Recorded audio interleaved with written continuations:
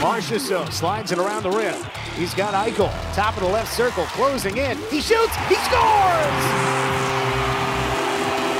Jack Eichel, power play goal! Because 1 hour isn't enough, we welcome you back for hour number 2 of the Vegas Golden Knights Insider Show. Waugh looks up, taps it back. Dadonov in the middle, he shoots, he scores! Jubilation! Vegas in overtime! Waugh sets up Dadonov! Knights 5, Blackhawks 4! From the Findlay Chevrolet Fox Sports Las Vegas studios and live at lvsportsnetwork.com with your hosts Darren Millard and Ryan Wallace. Hour number 2, the VGK Insider Show, rolling along here on a Thursday. We're going to get to some of your questions, mailbag, some topics you want us to go a little bit more in depth into. So we're going to do that here. We're going to get to one-timers in just a little bit. We're not going to talk about too many men on the ice. That is done. It's over with. I don't want to talk about it anymore. So, Chris Chapman, let's get right into the mailbag questions. And the first one that I want to start with has to do with the Stanley Cup playoffs overall as a whole. Now, everybody remembers round number 1 of the playoffs this year, right? You had a great weekend of Game 7s. 5 Game 7s in a row on a Saturday and a Sunday. It was really, really well done in the first round. I would argue that the best matchups happened in that first round of the Stanley Cup playoffs. So the question that we received on the mailbag was something to the effect of, have the playoffs been underwhelming? And I think there's a lot of different ways that you can look at it. Obviously, Game 7s are the bread and butter of the National Hockey League. When you factor in sudden death overtime and Game 7 and that anything can happen at any given moment, that to me is the pinnacle of playoff hockey. It just is. You're on the edge of your seat. You don't know what's coming next. There's so much built-in anxiousness and anxiety that it's just what makes sports so damn special. So, Chapman, to you, I know that we've seen a lot of goals. I know that teams have gone off. I know that we've seen some individual performances that we haven't seen in quite some time, specifically Leon Draisaitl and Connor McDavid, but there's been a lot of blowouts. I would say an inordinate amount of blowouts. There have been a lot of series, specifically Tampa versus Florida, and literally anyone that Colorado's been involved in, including the Stanley Cup final. It's been so one-sided, so lopsided that it's been somewhat unwatchable. Have the playoffs been underwhelming for you? I think maybe to a certain extent I could see the argument. Because we're at the crescendo. We are at the final act of the Stanley Cup final. And only 2 of the 4 games have been good. So, yeah, I think in that regard, when you expect this to be the when you're watching a movie and you get to the climax, right? It's you expect to see Hulk slamming Loki to the ground multiple times to get you excited. You expect to see the Marvel universe open up. You expect to see Vader turning on the Emperor. You're not getting that. The build-up, I think, the first round was great, but I think since the first round, I look at some of these series. I think the Battle of Alberta was a bit underwhelming. I think it was good, but it was too quick. Yeah, we didn't get enough of it. Obviously, the Lightning and the Panther series, which the Battle of Florida, we wanted to see a good series. It stunk. The Rangers in Carolina was I think an entertaining series, but how many people really watched all 7 games of that series? Unless you were a Rangers or Carolina fan, you probably only had a passing interest in that series. The Colorado and St. Louis series, I think it had the potential to be good. But once Jordan Binnington got hurt, it was kind of Colorado blew him out. I think it has been a little disappointing. And I think if Colorado puts the nail in the coffin tomorrow night and they beat the Tampa Bay Lightning, I think a lot of people are going to walk away saying, we had this build-up, this team that was on the precipice of a historical run, 3 straight Stanley Cups, against a team that was trying to start their own legacy. And the games weren't good. They were blowouts. I think people would kind of have a bit of a sour taste in their mouth. I'm on board with that. I think that's kind of where I'm at. Like, we've had a few games that have been really good, but after the first round, I don't think we've had any series that have been. The Tampa Rangers series I thought was really good, but I don't think it was as good as Tampa and Toronto. Well, that's the problem. The Stanley Cup playoffs peaked in round 1.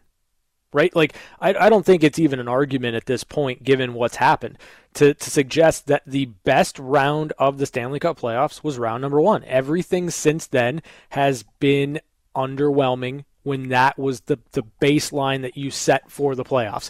There was intrigue. There were close games.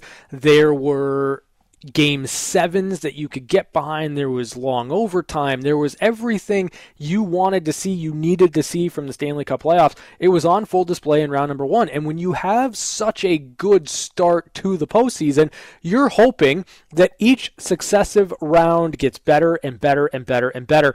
And unfortunately, that didn't happen because you had matchups in the first round that frankly shouldn't have happened until conference finals. And I'm speaking specifically about Toronto and Tampa. And listen, I get it. It's ridiculous for me to even put on the Toronto Maple Leafs that they should have won 2 rounds to get to the conference final. But the fact of the matter is, when you have Tampa, Toronto in round number 1, that's not a first round series. And I don't know if the fix here is to go 1 through 8 and to have 1 versus 8 and 2 versus 7 and put the actual advantage to higher seeds into it. I don't know if that's the right answer. I don't know if that makes for a better product at the end of the playoff series. But the fact of the matter is, it shouldn't peak in the first round. And because of the way that divisions are set up and because of the strength within a certain division, you get some of the best matchups right out of the bat. And then you're left with underwhelming stuff. And to be honest, this matchup, Colorado-Tampa, should not be underwhelming, but it is because Tampa is running out of gas and Colorado had a cakewalk to the final. Yeah, I think I do think the fix is going back to 1 versus 8. Get rid of the wild card because sometimes you just I mean, if there's a division that has 6 teams that are good enough to make the playoffs, then so be it. So be it. I don't care. I want the best teams in the playoffs.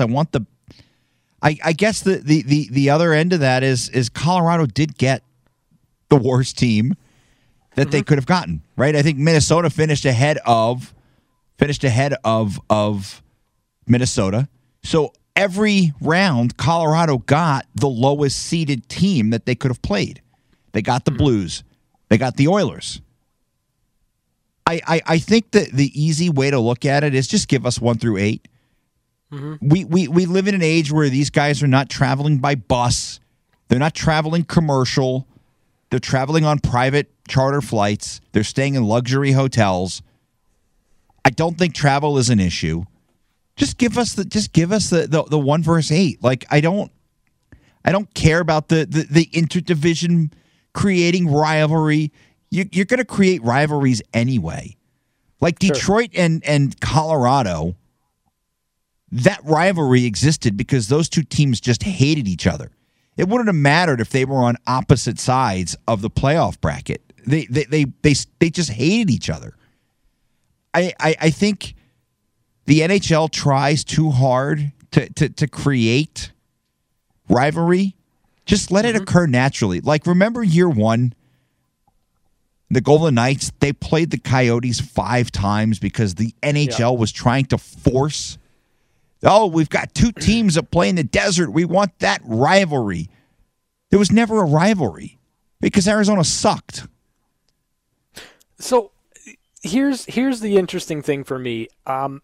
I don't necessarily care about rivalries so much as I care about the best teams getting to the level where they are playing the other best teams in the league. So, like, to me, right, like, there's been a collision course for Colorado and Vegas to play each other in the playoffs, and you'll take it whenever you can get it, but you want it in the Western Conference Final, right? Like, you want to see the best teams playing for all the marbles in a conference final. Unfortunately, it didn't happen for Vegas and Colorado when they played. The only way to build rivalries, Chapman, is to play teams in consecutive playoffs. The only way to build rivalries is to have a team have to come back and eliminate another team twice, or you finally get even from a losing series the year before. The reason Vegas and San Jose was such a fierce, bitter rivalry, yes, not a major is important, but it's the fact that both teams were eliminated by the other in the playoffs. Both teams destroyed the dreams of the other in the playoffs. So every single game that they played had a little bit more meaning, and it was a little bit more intense. I don't know how to make the playoffs more exciting, because on its basic level, there's nothing more exciting than the Stanley Cup playoffs. I just know that I want to see some of these matchups later on.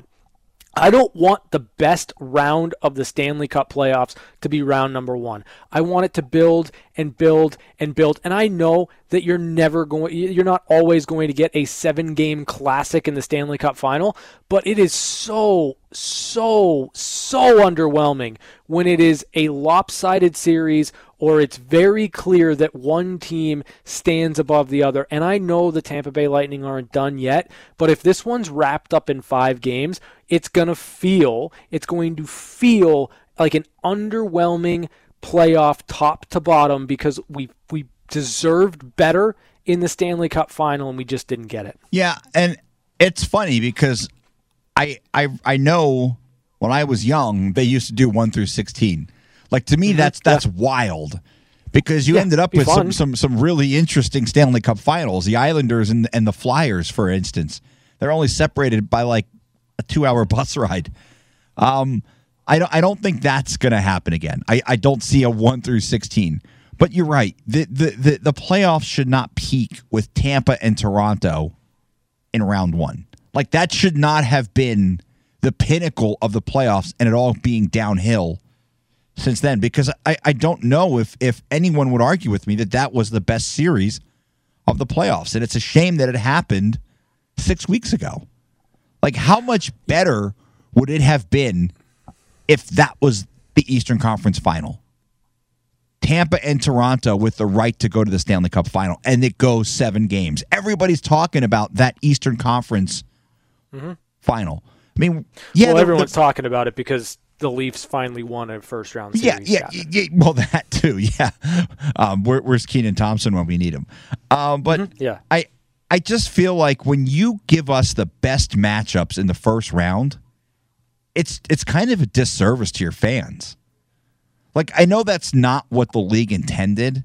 Like, the league didn't intend for that to be the best series, but that's what happened. That's the way the chips fell. I think there's got to be a better way. And look, if you get a dud in the Cup final, you get a dud. It happens sometimes. It's not the first time. But when rounds 2 and 3 don't live up to rounds 1, that's a problem. That's an issue. And in a league that you just signed this huge deal with ESPN and Turner, you're bringing in more fans, you have more visibility. You don't want duds in your most important games of the season. You want exciting, interesting games, and we really, outside of round 1, I don't really feel like we got any series where, like, did you ever really feel like the Rangers were going to beat the Lightning? Yes, I did after game 2 and partway through game 3, but I kind of felt like as soon as Tampa got a win, it was over. Did you really feel like Edmonton had a shot against Colorado? No, because Mike Smith happened. Yeah. So, and granted, I'll be honest, Chapman. I didn't think Edmonton had a chance against LA. And I recognize how ridiculous that sounds, but I thought the Los Angeles Kings were going to beat the Edmonton Oilers. I just believed Mike Smith would show up in game 6 or 7 and blow that series. I just did. Yeah. I mean, I guess in part we could blame the Calgary Flames for kind of no showing, but to me that's the series that just disappointed the most. The Battle of Alberta. Because it wasn't good. It wasn't a good series. None of the games were really great. I mean, there were some wild moments. No, game 1 was good. Game 1 was good. Well, yeah, but what was it, 9-6? Yeah, it was. I mean, but it was still 6-6 in the third period. Yeah. Like it wasn't. It was a blowout. Sure, it was ridiculous. Yes, but at least it was fun. At least it was back and forth. Like at least the Edmonton Oilers came back and made it a game. Like to me, it's not so much about. You can't predict these things. You can't predict how a series is going to go. I recognize that. I do. I just feel like there needs to be something in play or some type of legitimate actual advantage for the good teams to not have to play each other in the first round. I think that's really the crux of my issue with the current playoff format, because when you look at Tampa and Toronto, those two teams, they are too good to be playing each other in the first round. It's just the reality of the situation. And I know you got to beat who you got to beat, and it's the path and all that, whatever.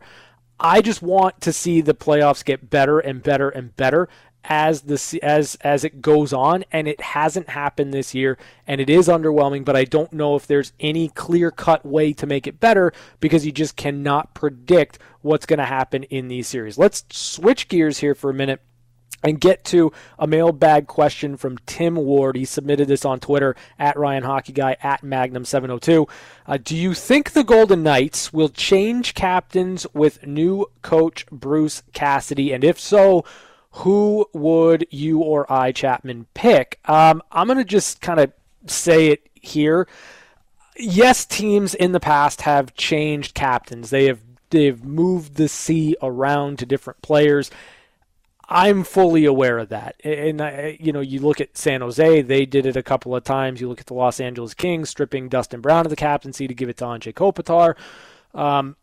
It isn't unprecedented, but in the way the Golden Knights have gone about things, having not named a captain for the first 3 seasons, then going all in with Mark Stone, having him be the guy, I don't think that the captaincy is going to be moving to anyone other than Mark Stone. I think Mark Stone is this team's captain. I do believe that maybe, just maybe, you'll see a little bit of a shift in the alternates. If Riley Smith, if that reported contract that's been verbally agreed to is in fact going to happen, then Riley Smith will certainly be a part of that leadership group. Same with Alex Pietrangelo. But I could see the Golden Knights opening it up to more than just Smith and Pietrangelo. At various points last year, Jonathan Marchessault wore a letter, Braden McNabb wore a letter, William Karlsson wore a letter. Like, you have no shortage of guys that are capable of wearing a letter for this team, but I don't get the sense that there's going to be an organizational shift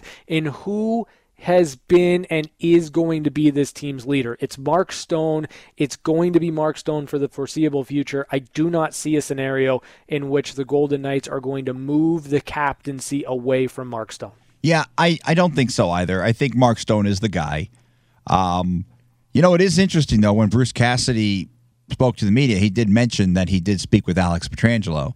So while I don't think there's going to be a change, I will play devil's advocate here and say if for whatever reason Mark Stone was no longer the captain of the Golden Knights, I think it would be Alex Pietrangelo who got the C. He's done it before. Whose team do you think it is? I think it's Mark Stone's team. Like, I don't think there's any doubt about it that it's Mark Stone's team. Yeah. So I can't see a scenario, and unless Mark Stone retired tomorrow, it was like, I'm done. And the team was in a situation where they didn't have a captain and Mark Stone was not on the team. I think then you look at other guys, and I think the two that would really jump out at me are Pietrangelo and a guy you mentioned. Even though he has never been the captain, I don't really know how much consideration was put into him being the captain, but I think Jonathan Marchessault would be a good captain as well. So, I don't see it happening. It's Mark Stone. It's Mark Stone's team until Mark Stone decides it's no longer his team, and I think we're a couple of years away from that at least. Yeah, I think that you're going to have Mark Stone as your captain until he retires. Like you've got him under contract. It's a long-term contract. As long as he's playing, he's the guy. I understand why you'd ask the question, right? Because it wasn't until Pete DeBoer that the Golden Knights selected a captain, because Pete was very much in line with thinking that you should have and you want to have a captain. I don't have any issue with that whatsoever, but I don't think that you make a change there when there's been so much change swirling around the organization already. And beyond that, there are things Mark Stone brings to the table outside of just goals, assists, points. The leadership goes much deeper than that, and to me, it's Mark Stone's team. It's going to be Mark Stone's team for a while, and even if it's not his team, like even if 3 years down the road, the team is kind of Mark Stone adjacent. Jack Eichel has emerged. He has hit that peak, that pinnacle, that level. It's still going to be Mark Stone as your captain. There's no rule that says your best offensive player or the guy putting up the most points has to wear the letter, has to wear the C. It doesn't necessarily need to work that way. That's why I don't think there's going to be any type of change when it comes to the captaincy for the Golden Knights. Now, here's one that I do want to get to today before we take a break. This comes from Rita, one of our favorite listeners, interactors, all of that. Rita asked, why are Dallas fans so sour on Pete DeBoer as the new head coach? And so I'll try my best to get into it. And I think certainly the idea, right, that the Golden Knights power play was not particularly good. Special teams did not do them any favors this season is probably part of it. But like if I'm a Dallas Stars fan, I am in love with the idea of Pete DeBoer and his winning track record coming into this team. I think that if there's a coach in the league that can turn what the Dallas Stars have into a team that is competitive and consistent on a night-to-night basis, it's Pete DeBoer. I think that his coaching style mixes incredibly well with the pieces that they have there already. I think Dallas fans, and by extension hockey fans, are sour with Pete, or they're sour with the idea, is that Pete's got a reputation of being one of those coaches. He's got a reputation as a guy that comes in, gets great results, immediate results. He hits his peak in year number one, and then for whatever reason, things go a little bit more on the regressive side. And it has to do, I think, with how detail-oriented he is within his structures and what he wants his teams to do on the ice. There is little room for offensive creativity when it comes to Pete DeBoer and his systems. And if you have the players to play that way, if you've got the Joe Pavelskis that can go to the front of the net and the Jamie Benns that can go to the front of the net, and you've got the players on the back end that can sift pucks through and get them to the dangerous scoring areas, and you're willing to go there, you're going to have a lot of offensive success with Pete DeBoer. I just think that at some point, when it's so demanding and there's lack of creativity, it becomes a message that doesn't age particularly well. And I think that Dallas fans are already thinking to year 3 and 4 when they should just enjoy the fact that for the first time in maybe legitimately 4 or 5 years, they're going to have a clear-cut identity. Yeah, Dallas has something that the Golden Knights don't have, and that's a young star player who can put up 40 goals, as Jason Robertson did. I think for Dallas fans, I think maybe it goes back to the bubble, and I think they probably know that their team wasn't as good as the Golden Knights in that series, but they watched their team outplay the Golden Knights, score the goals, get the goaltending. And I think, if I'm being honest, that might worry me a little bit, knowing that in multiple playoff appearances, this team went to the Western Conference Final 2 years in a row, and then the goals dried up. I think that's a little bit worrying as a fan.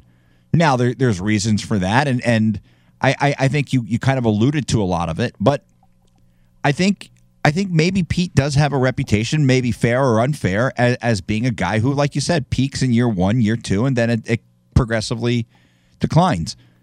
I thought he was a good coach in New Jersey. He didn't last long, but he got them to a Stanley Cup final. He was a good coach in San Jose. He was a good coach here. I don't know why people would be upset because Pete DeBoer is a good coach. I don't know if Dallas has the roster to win a Stanley Cup, but I think having Pete on the bench certainly improves the team. I think Pete's a better coach than Rick Bowness. Yeah, I would agree with that. And I think that it's reactionary. I do believe that once the Dallas Stars get into the swing of what Pete wants them to do, they're going to be a team that's going to put some wins together. I really do believe that. Now, whether or not they're Cup contenders, that remains to be seen, and that's actually an idea. It's a topic that we're going to explore in just a couple of minutes in One-Timers. We'll be back on the other side of the break. It's the VGK Insider Show on Fox Sports Las Vegas. Maybe a 2-on-1. Pietrangelo gets it. He shoots. He scores. It's time for One-Timers. One-Timers. Short-handed goal.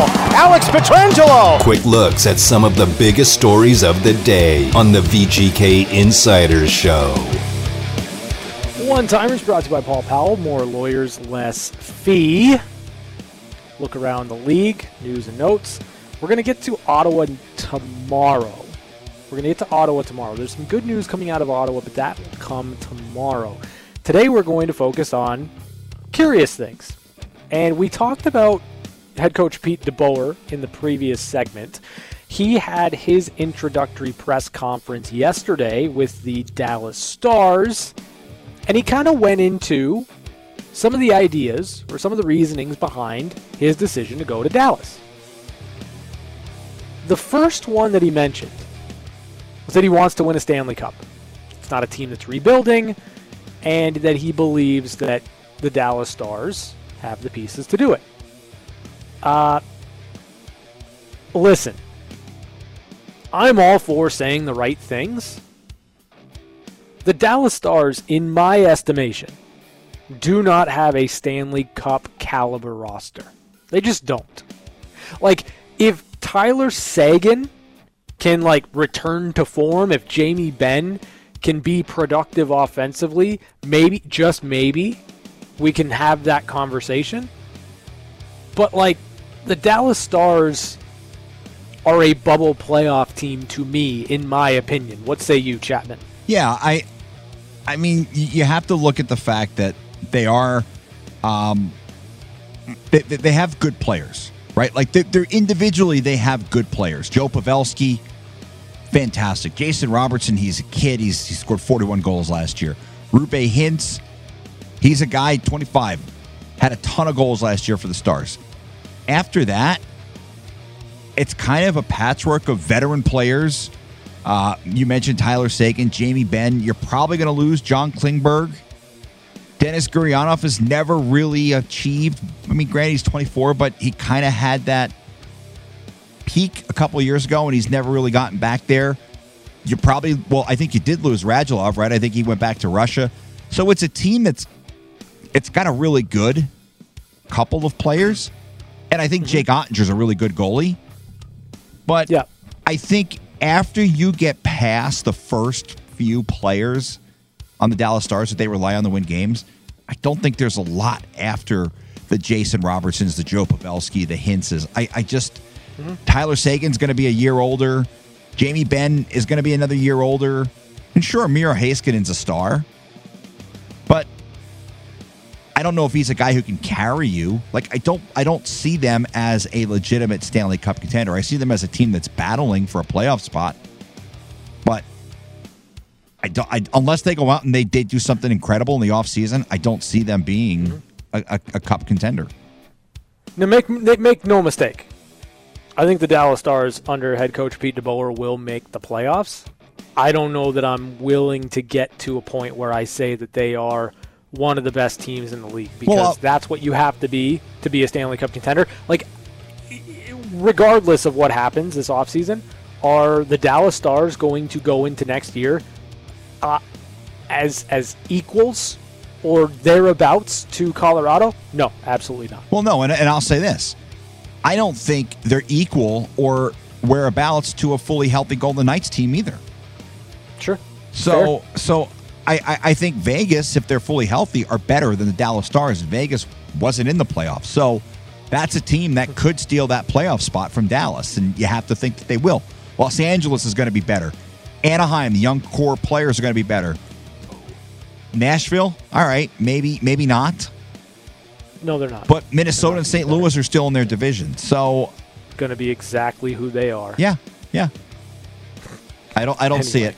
The Nashville Predators bug me so much. More from Pete DeBoer.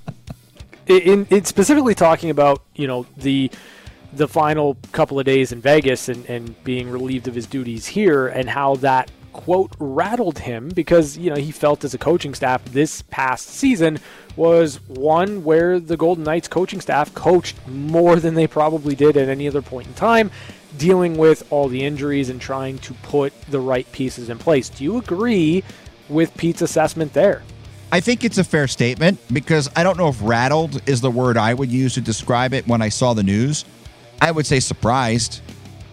Sure. I wasn't anticipating it. So yeah, but I mean you're not in it like no, right? Like, he's fully vested. See, I mean we were in the room when he had his end of season media availability. Like he wanted to come back. And he wanted another chance with this group because I think this team he feels, and regardless of what he said in Dallas, I think he felt that this team is probably a better cup contender than a lot of the teams that had openings. So I understand. I think rattled is probably a fair word for him to use because, like I said, I was surprised. I think maybe you were surprised. I think a lot of other people were a bit surprised. So I can only imagine what it was like for him when he got that call to come in and meet with Kelly. I think for him it probably was a bit shocking. I think he probably, especially because so much time had kind of passed too. Like it was like 2 weeks, I think, after. Maybe even more after the end of the season meeting. So I was surprised. Rattled is probably a good way to describe it if I was him.